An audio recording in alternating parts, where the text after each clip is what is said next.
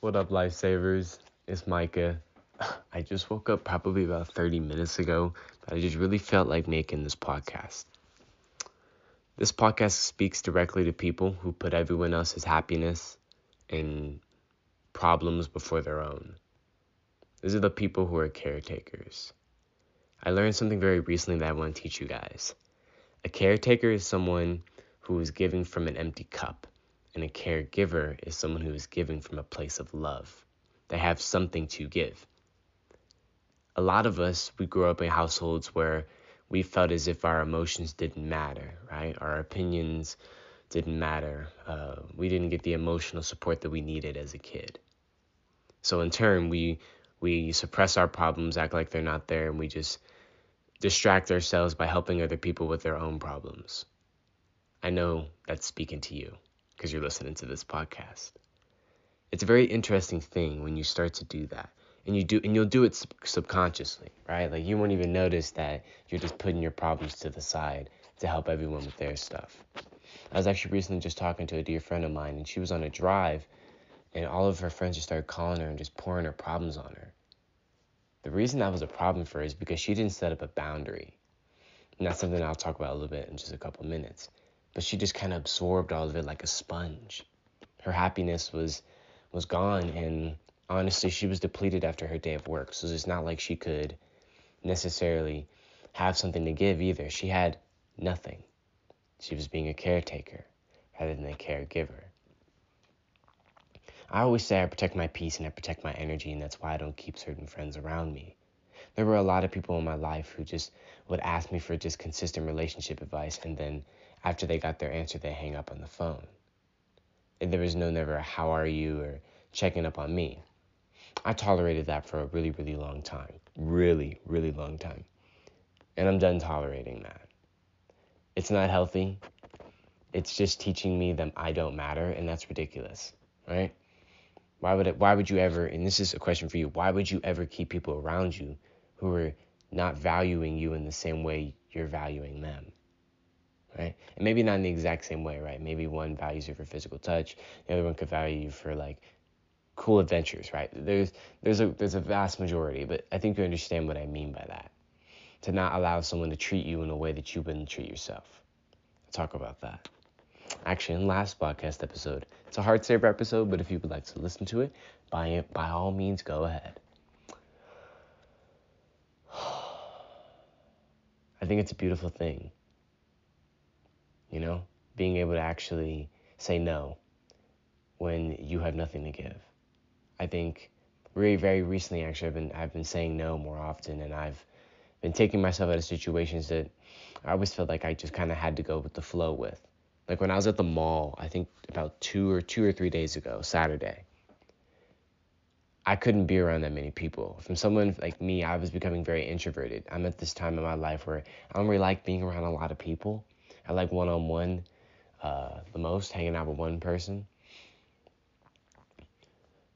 But we were around just way too many people for me. I was like, yo, I can't do this right now. And most of the time, I usually just try and suck it up, right? And just act like nothing's wrong on my part so I'm not the one who's becoming the problem or center of attention. I did do that for like the first 2 hours, but then I just had enough. I was just like, no, I'll meet you guys at the car because I can't be in here anymore. Like, my friend was talking to me about it. She was like, when I'm done, I'm done. I don't come back down. I'm not going to go hang out with more people. When I'm done, I am done. And I think a lot of us get done a whole lot sooner than you think. Like a lot of us, we're introverted, right? Or we only want certain things to happen, but sometimes we won't speak up for ourselves when like our friends say something crazy to us or any other situation that you can think of, right? Learning how to say no, learning how to stand up for yourself and not allow yourself to be treated in that way, I think also teaches you to value yourself. And when I say on the quote, you deserve happiness too, you're giving happiness to everyone else. But again, you're giving it from a place of what? Emptiness. So it's not genuine and it's not filling you up either. That's the thing about that. When you're giving from a place of love, I very much realized recently actually, when you're giving from a place of love, it fills you up even more to help other people. But when you're giving from a place of emptiness, you're not giving them much of anything. So you're not filling yourself up with much of anything. Now, I'm sure a lot of you guys are asking, okay, how do you give from a place of love? Fill your own cup up. There's a reason why I say I don't mind if I don't hang out with people. There's a reason why I say I enjoy my own company. Those are great ways to start to really appreciate and know that you're filling up your cup. When you can appreciate your own time and you're not worried about what other people are doing or why your friends didn't invite you to their little hangout or party or whatever. It's being 100% focused on your career, 100% focused on you and getting you together. And in fact, this matters even more if you live in a toxic environment, because it's not like I understand you may not have the financial needs to get out of a situation like that. But what you can do is you can really start to hone in on you. And this is something that I'm still dabbling with and with myself, and I'll probably make a tutorial video about it if 5 people DM me saying they want a tutorial on how to fill up their own cup. I'll make a tutorial about it from like my own experience, right? I think another interesting thing about that is I recently just started to, like this morning actually, I did a very beautiful, amazing meditation, some stretching. I did 1 round of exercise because that's all I felt I really wanted to do. So I just moved on to the next thing, and I made some quotes, and I did some other little things this morning. Not once did it cross my mind that, where are my friends? Why aren't they hanging out with me? I miss them. None of that ever crossed my mind. The only thing that was crossing my mind was this next moment. All right, let's do this now. Let's give this a try. When you live in that state of presence, you're not worried about past. I think missing people is a past thing, right? You're missing the way that they make you feel. But when you're not around them anymore, right, or when you're enjoying your own company, you don't need their energy to feel you. You're feeling yourself. I see a lot of you guys in my comments are like, oh, well, I don't have any friends to go to the park with. Like I did when I actually went to go hang out with my friend. It doesn't mean you don't have to go to the park. You can go by yourself. And if you can't, I don't understand why, unless it's like a parent thing. I understand that. But I personally don't believe there's an excuse for that. A personal opinion. Because I've gone to the park many times alone, and I honestly prefer it. Because it means I don't have to sit there and socialize. I can sit there and do my practices, do my yoga, do my meditations, do my journaling, and just enjoy the beautiful air and people watch. You know, I don't need anyone else to do some people watching. But it took me a while to get here. I'm not gonna lie. I'm simplifying it because I'm in it, right? So I'm at the stage of that.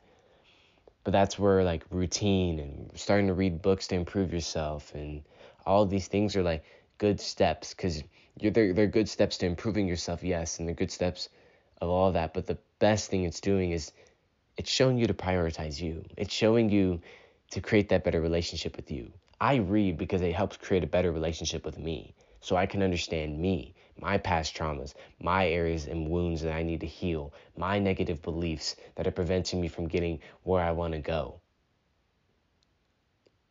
Meditating is another way to understand yourself. Journaling is another way to express yourself. All of these habits, I'm realizing, are just accumulation of things and tools to help you build that relationship with you. That's all it is. Do you want to say, but I don't believe I deserve happiness? Okay, well, anyone who believes that here and doesn't want to change it, please leave, because I don't need you here and you're not a lifesaver. You're just one of those people who like to bitch about their problems. I don't like people like that. If you're going to bitch about a problem, you're going to do your best to fix it. That's always how I've been. I never liked people who just complain about things, because complaining isn't going to get you any closer to wanting to fix it. I'm a solution kind of person. But for those of you who want to deserve, you deserve that happiness, but you don't know how to give it to yourself, start with this. Pick one of the 5 things that I'm about to say and give it a try. Journaling. Do that every single day, 2 to 3 times a day for a month. Write about whatever you want. Ask yourself questions about whatever you want. Get to know yourself. Express yourself in whatever manner you feel right. Meditation. Sit there for 10 to 30 minutes per day and just let your brain run free. But be the observer. What I mean by observer is you don't connect to anything that you're thinking. You're not your thoughts. They're just things that you're thinking, okay? You got to sit there and pretend as if you're watching your thoughts in a movie or watching the clouds in the sky. That's how you got to act. I'll do a tutorial on that one, I promise. Remind me, though, okay? Third, breath work. Breath work's a great way to understand your body, right? Breath work or yoga. Yoga's huge, dude. I do yoga every day. In fact, I'm actually about to do some. Yoga's huge. Because if you do yoga, you understand where you're tight, how maybe you can then look up what emotions are usually stored in my hips, in my lower back, in my hamstrings, in my upper back, like lats, my neck, right? Why do I always have a headache? You'll understand those things as you do yoga because it brings you very present to your body and all your pains, which is great. It's great for you, trust me. And fifth, read.